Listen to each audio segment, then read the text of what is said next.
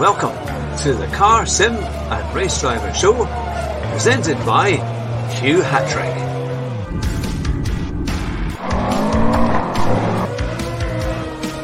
Here at Bathurst in the Forest, my very special guest, Basic Ollie, Rascal, Rabbit, Josh Martin. It's great to have you back on the show.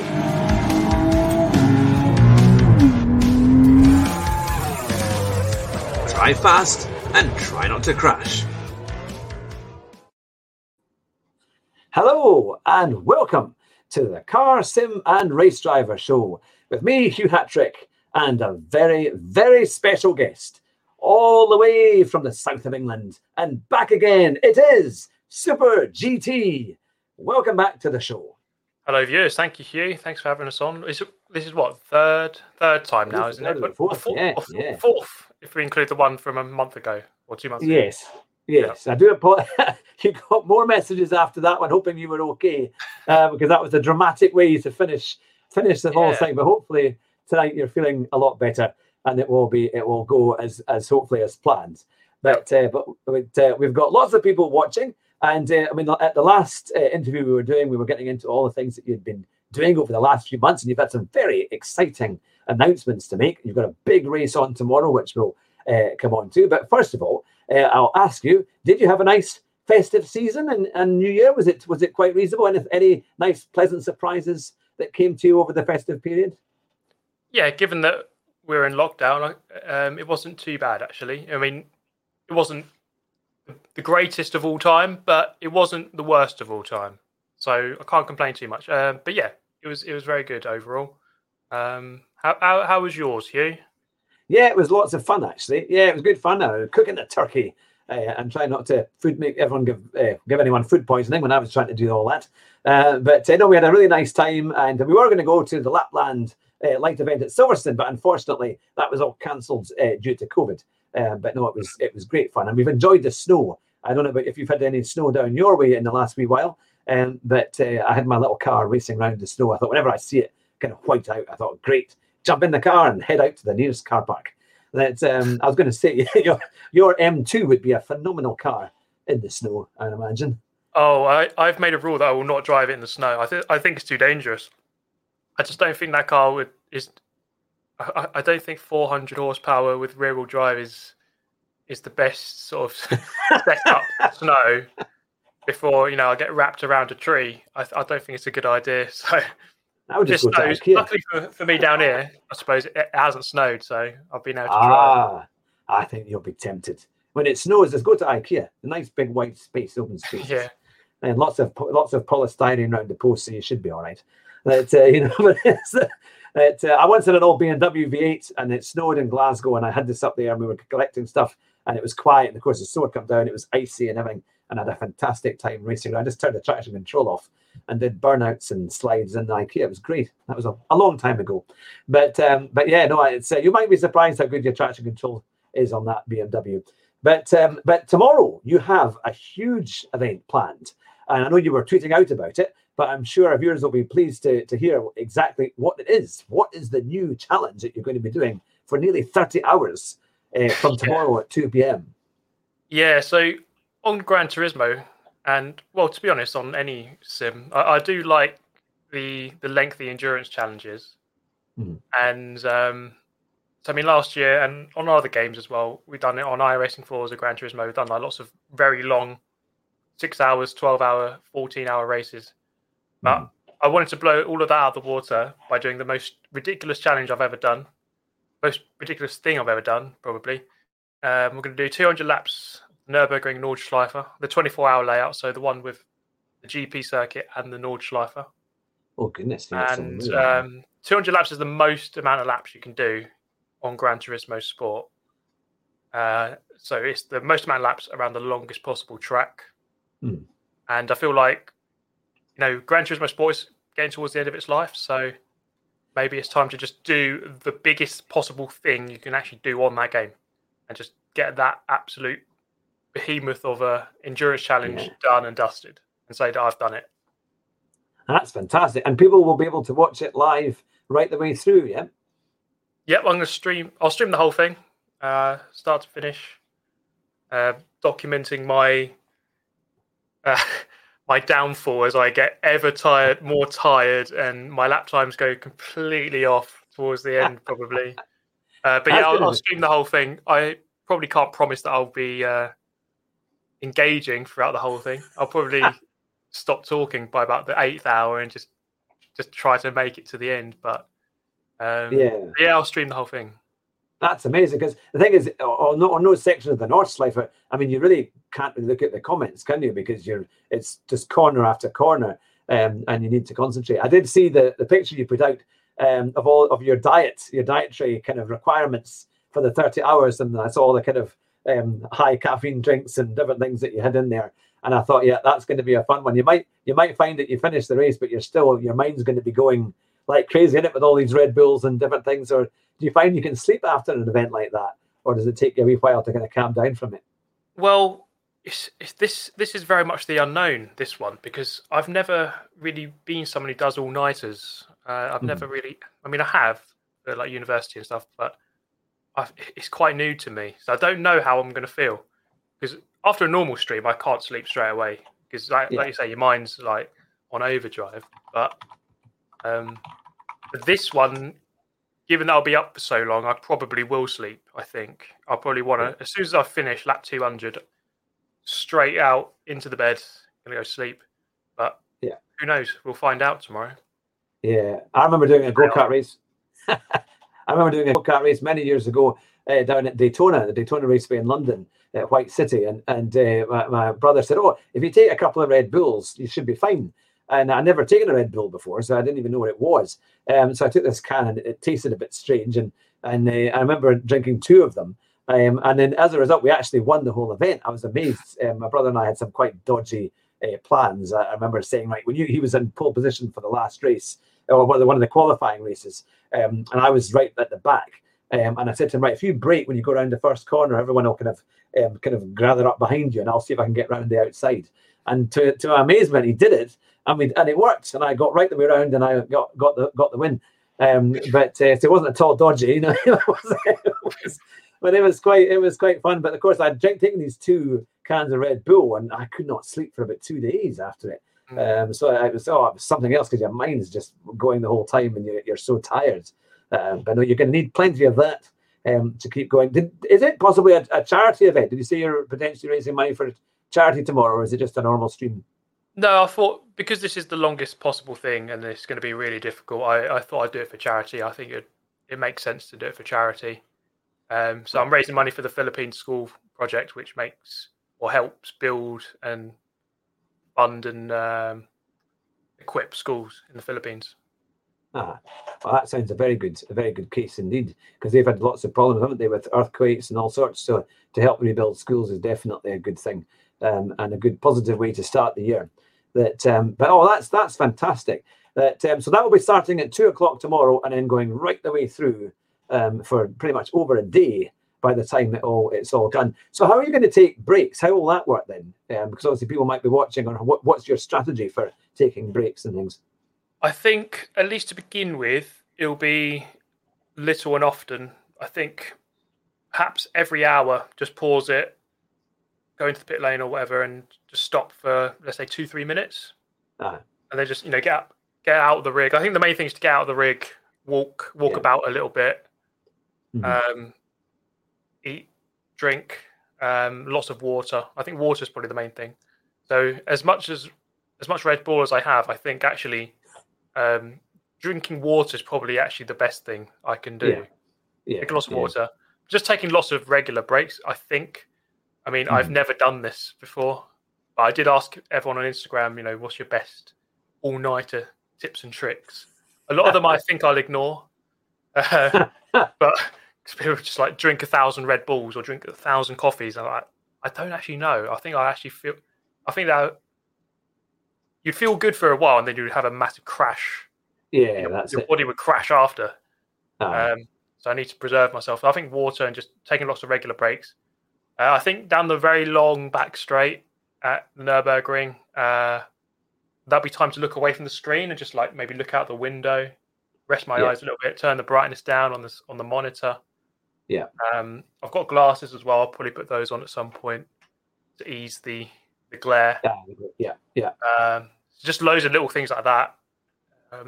Hopefully, will all help out over the whole thing. Yeah. Well, that sounds fantastic. I know people might be wondering, it's that you're playing against AI or rather than a lobby, but you came up with a very good reason for playing against the AI, because if it was a lobby race, people could come in and then they could go on to they freeze it, don't they? They just go on to the kind of what do they call it, when they freeze the thing. Well, if they go on a break but the car keeps going, and so you wouldn't really know if they were still playing themselves or if it was actually the real person. So that's a good reason just to do the AI. And I think it will be fun because obviously the AI tends to be a bit slower, but I'm sure it'd be interesting to see how many times you've lapped the field by the time you finish. And also driving at night time, because in these GT3 cars as well, the lighting isn't phenomenal, is it? There's not a huge amount of visibility ahead. I'm going to do it all during, because there's no what's it called, dynamic time of day on Gran Turismo. So whatever time of day I pick, it will be that for 200 laps. So that's the unfortunate thing. There won't be it won't go into darkness and then the sun will come up. It'll just be whatever light it is. It'll just be that for 200 laps. All right, well that's quite good. So you're going to do it during the day, or have you not going? We're not going to find that out till tomorrow. I think just during the day would be easiest. I don't think I fancy driving 200 dark laps for North Life. I think this challenge is hard enough as it is. I don't think I want to make it even more difficult for myself. Now that's the thing. Well, I'm sure that'll be fantastic. So if you're new to the channel and you haven't heard of Super GT, which I think is impossible, but you need to make sure that you'll be watching at 2 o'clock from 2 o'clock tomorrow on Super GT's channel to watch this terrific race that will be 200 laps of the long Super Lap Nordschleifer. And that will be, I'm sure, a fantastic thing. And it is for charity. It's here to help rebuild Philippine schools. So that is definitely worth a watch. Now, before Christmas, and just in the months leading up to Christmas last year, you had announced a very big kind of plan and kind of group that you'd become part of, which was Quadrant. Now, could you, I know some people had asked a little bit before last month, and you were beginning to say what you were planning on doing with Quadrant. What's been the latest with Quadrant, and what are your plans for this year? Yeah, so it's been tough at the moment because of all these lockdowns. We're not able to meet up and record stuff in person, and that would be our aim. It'd be good to be able to meet up, and hopefully in a few months we'll be able to do that. Because we still haven't met Lando. In a proper capacity. I mean, I have seen him before in real life at events and stuff, but I haven't properly had a good chat with him and met him properly. So once this lockdown ends, we'll be able to hopefully record some real life stuff. At the moment, we're still we're just recording stuff online. We're playing lots of different video games online against each other. We're recording stuff again with Lando because he had COVID, didn't he? And he had to self-isolate, and he didn't have all of his setup with him, so he had a bit of a break. But we're going to be recording with him again, and then hopefully long term, we've got the merch coming out as well. There's lots of different things going to be emerging throughout the year, but the main thing for me would be being able to meet him for real life in real life and record stuff together and in person. I think that'll be the main thing. It'd be amazing if you could get maybe to an F1 test, perhaps at Barcelona or something like that. I don't know if they're going to allow people to go to it this year or not, but because that's normally in February time, isn't it? Kind of middle to the end of February that they start doing the tests there, and then into in fact even into early March. But because that would be quite a good one to get to see him at the track and that with his car and things, isn't it? That would be quite a fun one. But so what was it that kind of inspired you to kind of get involved with Quadrant? Because it's a big step to what you're doing before as having your channel and obviously being very well recognized for that. Did you just feel this was the thing you needed to do to break through into the next level? Perhaps, yeah. I felt like, I mean, with me, normally it takes a lot. It takes a lot of persuading to get me to do anything different than what I normally do. I think with Lando, he's got such a good platform. He's he's probably got one of the biggest platforms out of all the F1 drivers, which is quite crazy given that he's only been there for 2 years. Yeah. But he's got a really good following. He's on the rise. Just to be so closely associated with him is such a good thing, and the opportunities and the funding that Quadrant have is good. The things that they've been saying that we could do further down the line is it was too good to say no to. Yeah, I bet. So yeah, it was just worth it. And I think maybe sometimes you do have to, on YouTube, you do have to like sort of branch out, try something different.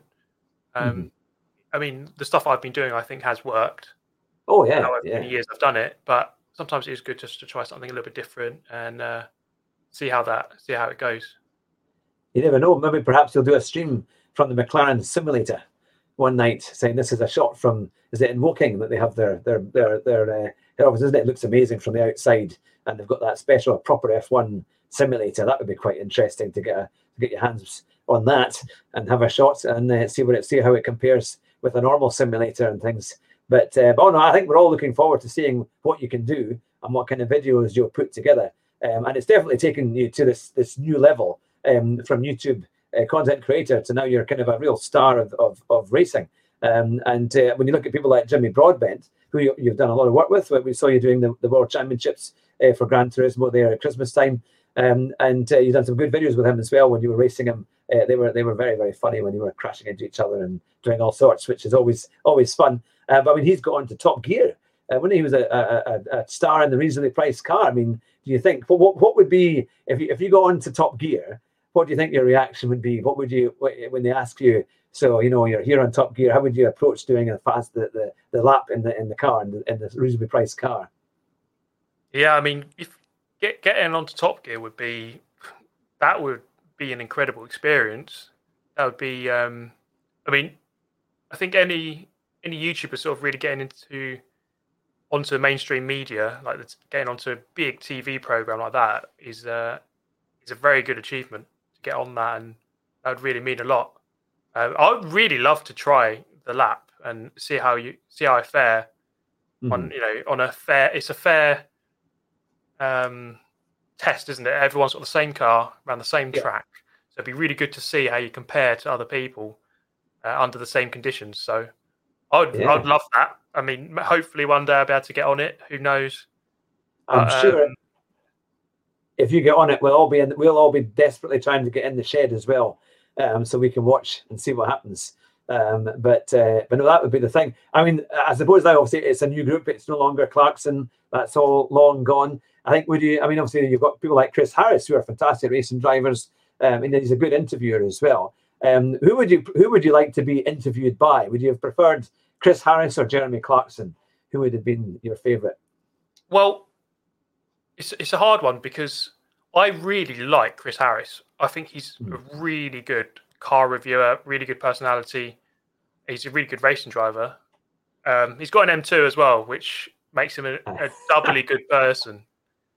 I think it would have been great to go on the classic Top Gear with Jeremy Clarkson. I think that would have been amazing. Yeah. How big of a profile Clarkson is.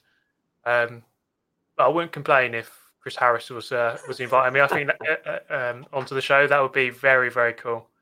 I would just love to be on the show. That would be good. But then you get a chance to meet the Stig as well, isn't it? So I don't know who does the Stig now. Well, I suppose the Stig is now been transferred to the Grand Tour, to be fair. But I don't know if you ever saw that one that they did when the Stig took his helmet off. And of course, on that day it was Michael Schumacher, and the crowd just went crazy. And I kind of thought there were rumours that it might be him for the show. And then you could tell when he walked in, it was that walk that he had. And then he always sat with his legs crossed and his arms kind of relaxed. And then when he finally took his helmet off, and there he was. Maybe that's the thing. It could be you. You might be asked in the future to say, "Take off your helmet." And there we are, and everyone will recognise you. Because of course you drove a McLaren. You drove a McLaren GT3 around the Top Gear track just about a year ago or so, wasn't it? That was an incredible experience. Yeah, so it was the GT4 car, 650. Was it 650S? No, 570S. I can't even remember now. But yeah, that was unreal. And the strange thing was, I got in it, and it actually felt very normal very quickly. I wasn't really phased by it. The one thing that did sort of catch me out was how good the brakes were, and I never really got to the point where I was maximizing the brakes. Yeah. Because he was always saying, "Oh, you could have braked like 200 meters later."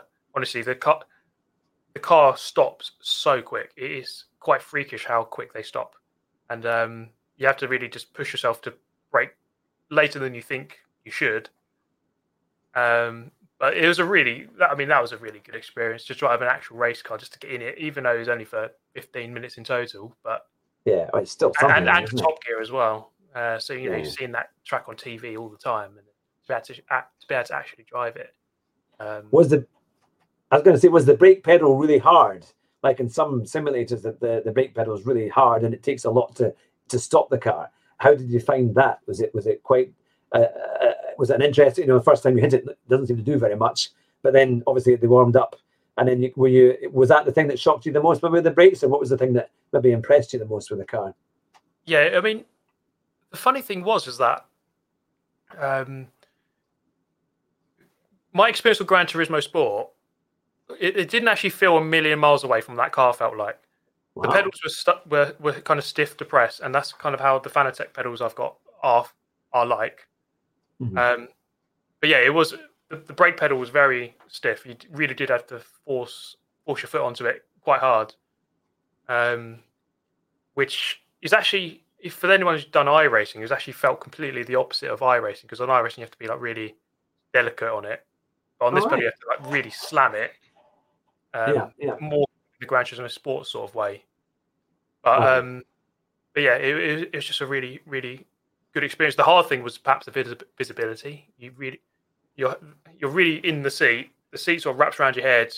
There's loads of the roll cage is everywhere behind you. You can't really see much. Visibility is really, really minimal. So that's something you got to, I suppose, bear in mind when you're watching motorsport. Is that like they can't see anything. Yeah, the fact that they're getting around without crashing is actually quite a good job. You're doing a good job. Yeah, and they're quite complicated to get into. I mean, I know obviously for someone like you who's very athletic and fit, and you can get into these cars no problem. But for somebody like me, I remember going to a simulator, sim track down in Leeds, and they have a full kind of cutout of a Ginetta G33 Cup car. And so they said, right, you just get in here, and it has the full roll cage and the helmets and you can wear the seat belts and so on and so forth.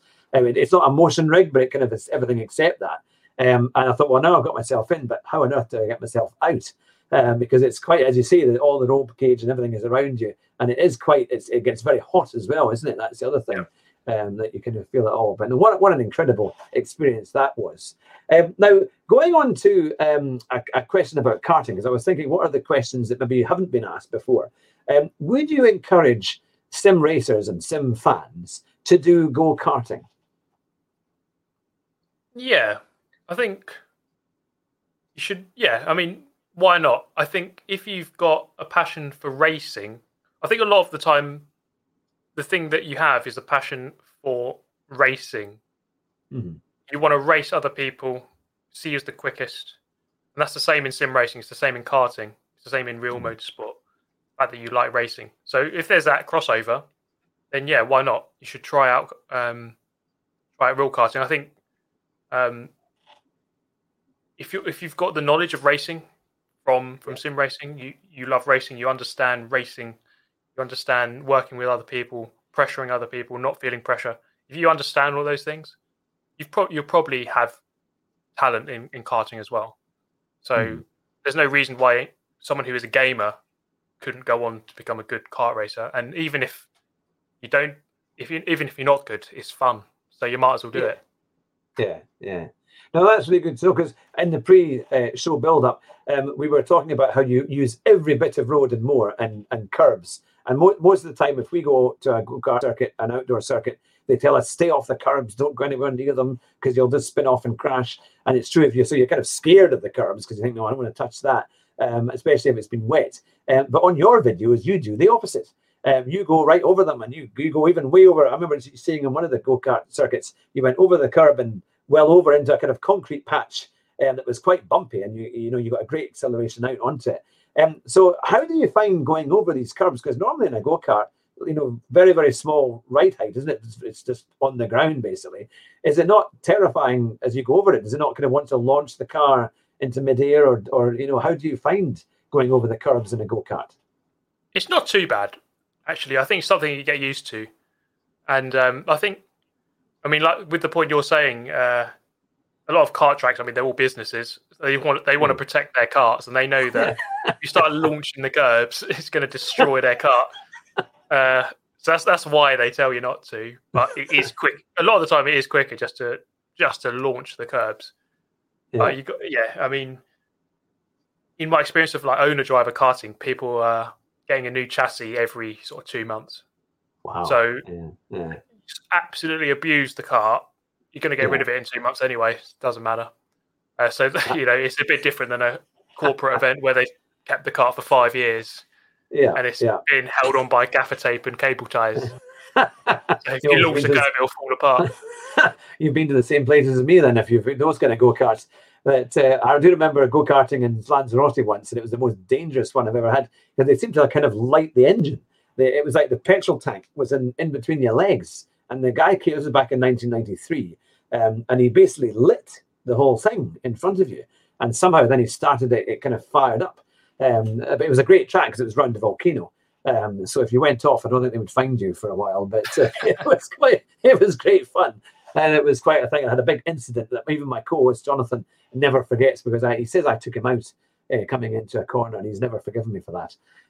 But because I came round the next lap and he was waving at me, and he didn't speak to me for a few days afterwards, even though we were on holiday for 7 days. But no, it's the thing. How do you find, so when you do a big go-kart event like the Club 100, do you get quite a strict briefing of what you can and can't do? And how does that compare, do you think, to maybe doing a big sim race and a briefing that you would get on a sim race? Yeah, at these kind of events, they're often telling you, there's always a briefing. They tell you can't go here, don't do this, don't do that, don't do this, don't do that. If you do this, you'll get this penalty, and all this stuff. Sim racing, a lot of the time, doesn't really cover that. Some of the events I've done last year, in the first lockdown, when we were doing these big events and all the F1 drivers are in it and that kind of thing, sometimes they give you a little bit of a briefing. Yeah. But a lot of the time they don't. A lot of it, or if they do, a lot of it's just related to what, don't disconnect, don't do this. It's not related to the racing; it's related to the technology. It's a bit different. But yeah, my experience, there's not really much sort of briefings in online. But I suppose depends what sort of level you're doing at. I suppose if you're doing proper world-class level esports, then I'm sure they get told what to do, and don't do a rage quit or that kind of thing. Don't make the broadcast look bad by rage quitting and chucking your controller at another player. I don't really know. That's the thing. How have you found, because you were at a lot of big events that had these, spectacular, it was really like a show, wasn't it? Because you had, you go into a big hall and there's maybe 20 or 30 sim rigs and people ready and racing. How did you find the atmosphere in that? Was it almost like doing a big kind of go-kart event, or even bigger, because obviously the people there are all kind of in the top of their field, and it's televised and so on, or it's on streams and things. How did you find the build-up and the atmosphere to doing such a race? Yeah, there's definitely a lot of atmosphere. The first big event I did where I competed was at Le Mans, during the actual Le Mans 24-hour. Oh, wow. It was on Forza. They hired out this massive hall. It was only about 200 meters away from the first corner, wow. So you could hear the cars going around while you're playing. Yeah. But there was a lot of atmosphere in there, and you've got all this lighting, all this big rig, all these cameras on those massive stalks, and you're trying to play, and this massive camera is just looping around in front of your screen. And you're trying to concentrate, and then this camera's right in your face, and you're like, right, okay, everyone's watching me right now, so you got all of that to deal with, because obviously at home you're at home, there's no one there, you're just doing your thing, there's no other things to worry about. But when you're at these events, there's all these different things you've got to think about, and it sort of takes away from your concentration. But yeah, those events, I mean, they're putting some. Let me tell you, they're putting some money into these events, like Gran Turismo as well. Like the stages and the rigs that they use and all of that is it's just mad. The Monaco one for Gran Turismo last year was it looked really incredible. good. I mean, they put a lot of effort and work into it. I mean, this isn't just some guys playing a game. It's like a serious event. Yeah. We once visited the kind of amusement centre in Monte Carlo, but I wondered where did they film the actual event in Monte Carlo? Was it because I know we saw you going around the Lowe's hairpin because I think you were in a hotel quite near there. But what was it in a kind of conference centre that they'd used, or was it quite nearby? So it was there was a hotel, and then there was like this. I don't even know how to describe it. Was it like a big kind of entertainment centre, isn't there? Yeah, I guess so. So the corner at Monaco. So you've got the right-hander before the tunnel. Yes. Imagine instead of turning right, turn left and drive for about 2 minutes. It was that way. All right, so it was down that way. Yeah, you drive that way. And then there's this hotel that everyone was staying in. It was right on the coast. And then they had the conference centre 1 minute walk away. So it's all very close by. And that's where they did it. Because we once visited this amusement centre and it looked incredible, and I just wondered if they maybe put it on in there because it looked like it had sim rigs and all sorts of stuff in it. But I know that was quite an experience. But I'll do just a very, very quick plug for all of you who are watching just now. If you're not already aware of Super GT's channel, please go over and subscribe to it after the interview. And obviously on this channel, this is our 4th interview now with Super GT. So if you want to see Super GT's history of how he's growing his channel and all his tips and questions and answers on previous interviews, then you can go on to that. And it'd be fantastic if you subscribe to this channel as well, because we've got lots of driver interviews like David Perel, Josh Martin, we've had Chris Hay, we've had Rory Alexander, we've had Thea, Leanne Rousant, we've had a whole number of fantastic people on the show. We've got James from Adventure Racing as well. So if you like sim racing interviews, there's a great catalogue there, of course, including Super GT. In fact, Super GT was one of the first people I ever interviewed on the show. And the first time I did it, it was simply a podcast only, which I think is still there somewhere on the catalogue right back at the beginning of the channel. Now, I've got a question for you that I thought, because I know quite a few people who are involved in the sim grid, and I know that you know them too. We haven't seen you really do much with the sim grid. Are you ever tempted maybe to do a sim grid race and join up and see how you get on for a Assetto Corsa Competizione? Yes, I mean, I like what they do. I think what they do is really good.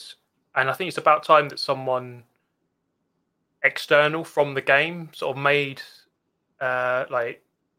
because it's good that they do like the daily races and that sort of thing, and they've mixed up league racing quite nicely. And I think they've announced one with a big prize pool now of like 20,000. Yeah, $20,000. I think. Yeah. So they're moving in the right direction. They're doing the right things. I'd want to practice on the game a lot more first before I race competitively on it. That would be my main thing. I mean, ACC is a very competitive game. Whenever I watch anyone streaming it, like Jardier, for example, you just look at the qualifying times and like everyone's within a second of like 30 people. And I think these guys are really good and you have to be on it. Otherwise you'll look stupid. So I think it's in the back of my mind. I would like to do it. I would like to make sure I know what I'm doing first before I actually enter. Don't want to be humiliating myself at the back of the pack. I think you would make people rather starstruck. I think when they realise who was driving alongside them in a lobby. But it's great. I mean, it is very, very competitive. I've done 1 or 2 streams with ACC. One that took me an hour to try and set up a Porsche 911, which I'm sure was absolutely enthralling for the people watching. As I watched my counters go from about 17 down to 2 at the end of it, but we were watching. But at least at the end of the day, I can manage to go around a lap at Silverstone without pirouetting at every corner in the 911 because it was quite dodgy to try and get around the corner. But no, I think it would be amazing to see you do that kind of sim grid style race because it is very competitive and they're always looking for drivers to come on board. And I think it's great what David Perel and Josh Martin and the group there have been able to achieve with that. So you never know. Maybe we'll see you in a race. And in terms of set of course of competition, is it a game that you quite like? Are you a bit of a fan of that? Yeah, I am actually. I mean, I haven't played it all that much, but I do like it. I think the physics feel what I feel like physics should be like in that kind of car on PC. Because I've always had an on-off relationship with iRacing.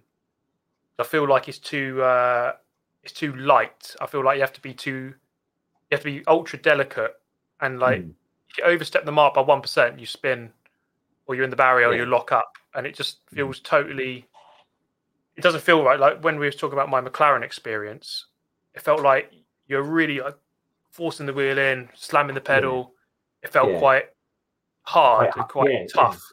iRacing, you feel like you have to just nurse the car around. It just doesn't quite feel right to me. Obviously, you do have to be precise on the wheel, but ACC I think just has a much better feel of what a GT car would feel like in real life. So ACC the physics. I mean, it's like a set of course of the first game. Physics really good, really accessible. You can jump on and just sort of get to grips with it really easily, and that's the same with ACC. Yeah. No, I think a lot of people as well. They love the noise because the engine noise in ACC is brilliant, and it's and the cars that you get as well. Certainly, and also in Assetto Corsa. When I first played it, I thought, "God, this is much harder." You really had to concentrate all the time. If you have a lapse in concentration, you're off. And the car sometimes feels quite heavy as well, isn't it? And it's all about setup and trying to get all of that right. Which I think in terms of GT Sport, it's quite nice that you don't have to set up cars. You can just jump on and race and things like that. But no, that's the thing. That now.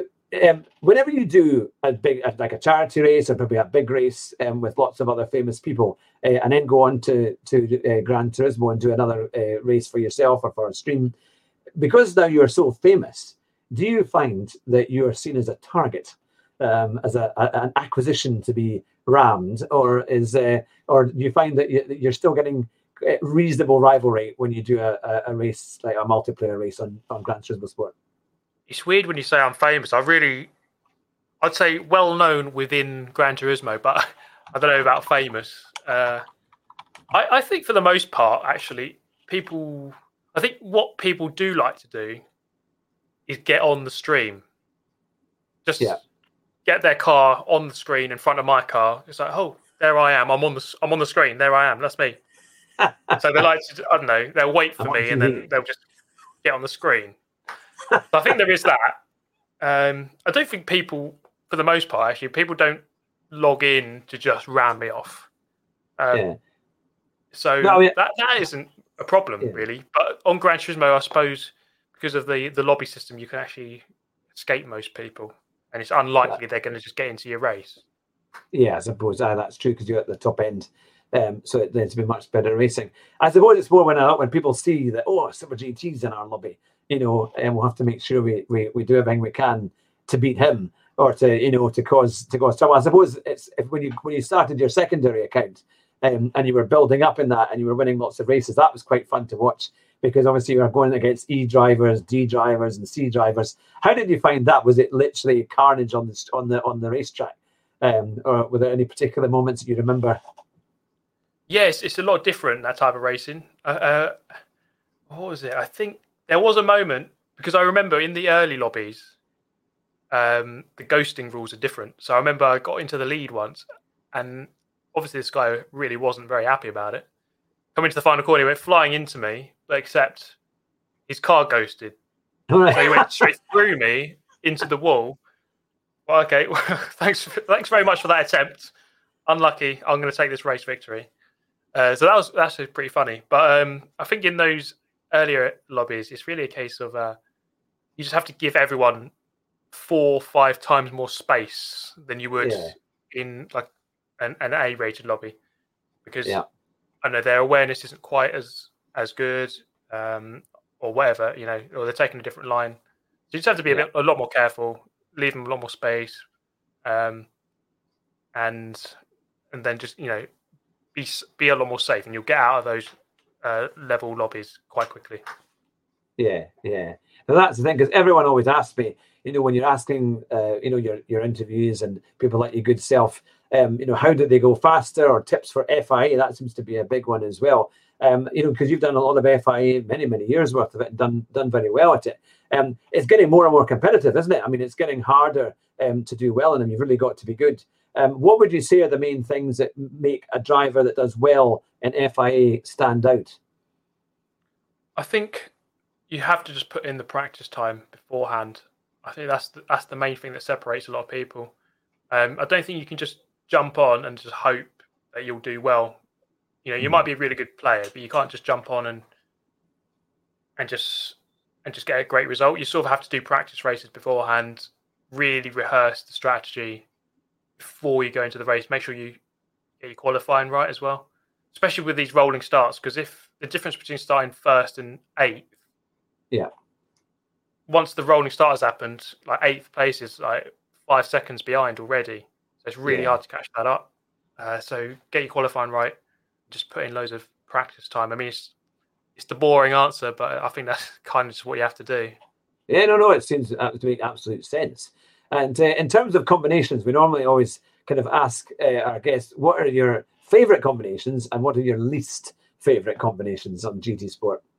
Favourite is quite easy, actually. Group 3 at the Nürburgring Grand Prix circuit. That is my number one combo. I think it's the track that I do the best at.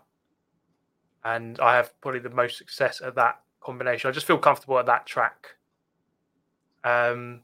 Least favourite, well, I mean, any of the road cars, let's say, like N500, N600, those sorts of cars, any track, I just don't really get on with them. I just really like the GT cars. I think they're the best. Like Group 4 or above. Yeah. It's when you get the Toyota 86 GT, GT86, and it's at Fuji, the long circuit on Daily Race C. And you're just thinking, it's going to be a long race for that one, isn't it? With not much fun. It takes about 5 hours to go up the straight in those cars around that track. And you've still got no grip, isn't it? It's still got it spins everywhere. That's it. I quite like when they had the 1960s Mini Coopers around Suzuka East Course. I always found that was quite fun. That's because it's quite close. And there's just enough room on the Suzuka. It's just wide enough to have you three abreast kind of coming around some of the corners. So I think if it can be close, isn't it? If you can get a race where you can really get a lot of action and fun, then I think it's good. It's when it's long and slow that it's quite tough. I think like Daily Race A is it can be good, it can be really bad. It depends on the track choice, because often it's like a slower car, Daily Race A, isn't it? So if they pick like Fuji, it's sort of it's too big of a track for those slow cars. When you're at Tsukuba, then you're all going to be nose to tail and probably in the barrier ramming each other off because it's too close sometimes. Yeah, I mean normally it's Tsukuba literally once a month, just about, isn't it? On Daily Race A, it seems to be always coming up in GT Sport. But now I was going to say. You obviously had a big announcement for your race this week that you're doing tomorrow, but you also it looked like you had rumours that about GT7 that's coming out. Is there anything that you can tell us that we might not know that, or maybe hasn't been said yet about GT7, or what do you think is going to be the dates when it could possibly be coming? I have no idea, and I know that's going to sound like I'm just saying that, but I don't know. I think I've been put into this position where everyone thinks I know everything about Gran Turismo, but honestly, they don't tell me anything at all. So I have no clue. I think all the rumours are pointing to it in this year. At least that's what I see on like GT Planet. That's what they say. I just watch I just pay attention to Twitter. Usually it's GT Planet. They are so quick with news on anything related to GT Sport or Gran Turismo. So I just look at what they say, and normally they're pretty quick with it. I hope it's this year. That's what they're saying. But Gran Turismo Sport has been out 3.5 years now, and it's kind of getting a bit, especially with the daily races. Sometimes you think, I could do with a new game. Hopefully GT7 isn't too far away. Originally the rumor was that it's going to be a launch title. Obviously that's not happened. So I don't know. You just never know, Gran Turismo. It could be 5 months. It could be 5 years. It could be 50 years away. Please not. They like to Please take their time. Oh, that's the thing. That and do you actually have a PS5 now? Have you been able to get a PS5 and use it? Yes. Yeah, I've got a PS5. It's all hooked up now. It's not really any different at the moment because there's no games for it. It's just it loads a little bit quicker, and that's about it. But it's an expensive thing for the moment just to load the game a bit quicker. But yeah, I got one. I got the new Xbox, and here's the weird thing. I mean, it shows you the level of relationship I have with Sony. They didn't send me a PS5, but Microsoft sent me the new Xbox, even though I haven't played Forza. I haven't made Forza videos in years. But they still sent me the new one. But Sony don't really. I don't think Sony really buy into the influencer YouTuber thing. They don't really care about it, to be honest. So they don't. You had to pay for it. Free consoles. Or maybe I'm just not good enough as a YouTuber. Who knows?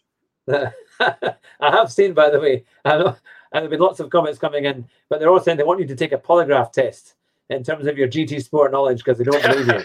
I think that's the kind of. There's a way to get around polygraph tests. If you have to, whatever question you ask, I have to sort of disregard your question and just ask my own question in my own mind, and that's how you get around polygraph tests.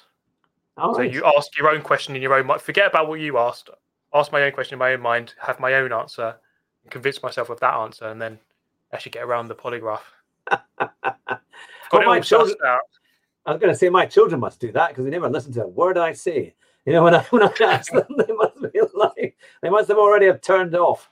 That, no, that's the thing. That it's fantastic. Now, what's quite funny is we have some crazy catchphrases on our show that are usually the worst catchphrases and totally inappropriate for if you're doing motorsport. But we came across them because my co-host, who did a big racing, got his racing license at Silverstone a number of years ago, at the same time as Jan. It was Kevin Magnussen was actually doing the same test, but he was in a different group. And he was about to get his race, and the chief instructor said, now, by the way, everyone has to take this very seriously. This is the briefing, and this is what you can do and cannot do. And finally got through all of that, and they're sitting in the wee room at Silverstone, and he says, now, has anyone got any questions? And so Jonathan said, well, I know what I'm going to do now. I'm going to win the race at the first corner. So we've got that one. We've also got drive fast and try not to crash, which is a kind of take on Michael Schumacher's take. And then, of course, it's let's see what we can do. It seems to be the one.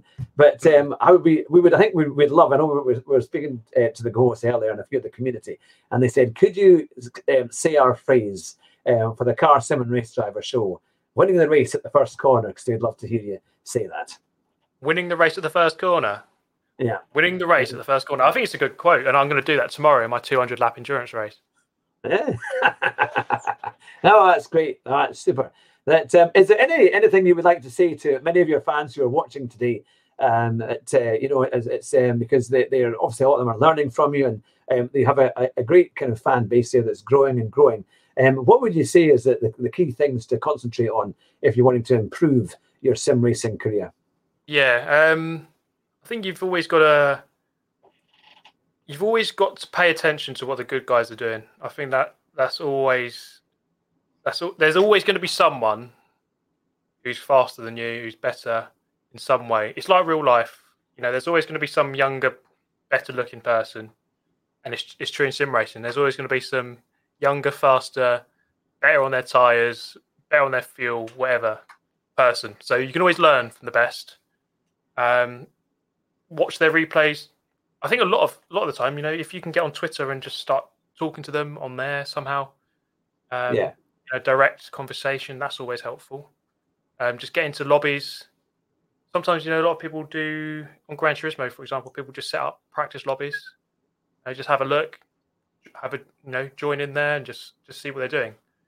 But I think the main thing you got to be willing to criticize yourself and realize, I'm not doing that right. Okay, I'm not doing this right. I'm not doing that right, and just try and work on your weaknesses. Because I worked out one. Let's say, for example, I just coming out of corners sometimes. I know I'm not on the power early enough.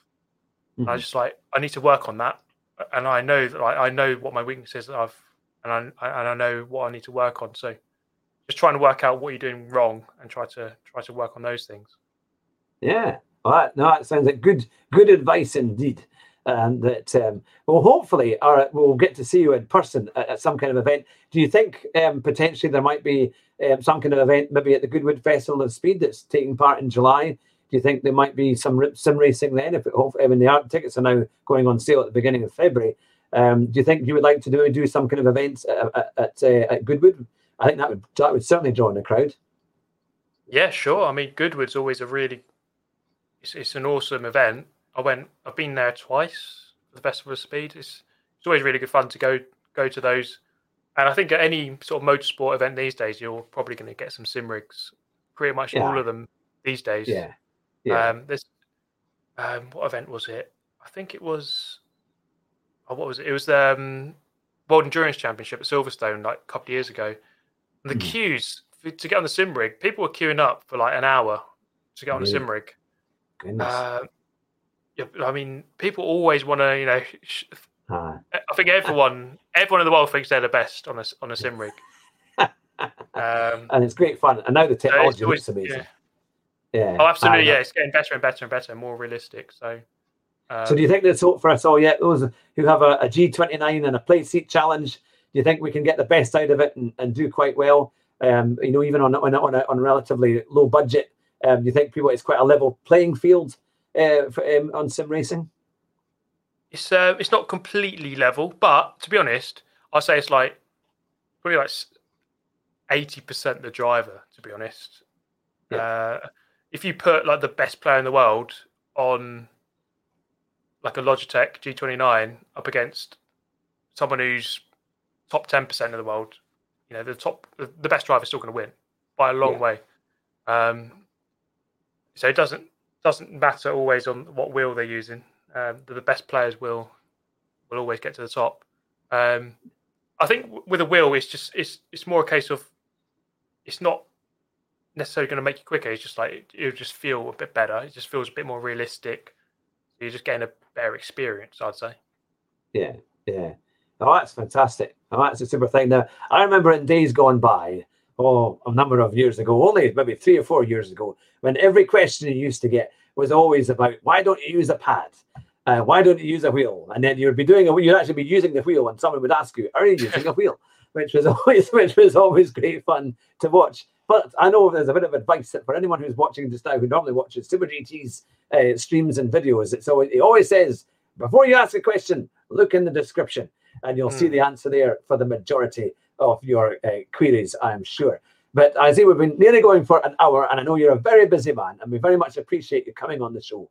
So stay on the line at the moment, but we'll bring the interview to a close. But I'd love to say to all the people who've been watching tonight, make sure you subscribe to Super GT's channel if you're not already have done so. And if it's your first visit here to the Car Sim and Race Driver Show, it'd be fantastic to have you subscribe as well. We've got a huge back catalogue of interviews with lots of sim racers. But it's been phenomenal to have you on the show tonight, Steve. Thank you very, very much for coming on. And for everyone watching, thanks for all your comments. And we'll be back on Monday with, of course, Fat Man in a cheap sim with our racing. And but it's always good fun. And as Super G, as you said earlier on, will win the race at the first corner. So take care. Take care, everyone. It's fantastic to have you alongside, and we'll see you very soon. Cheers, guys.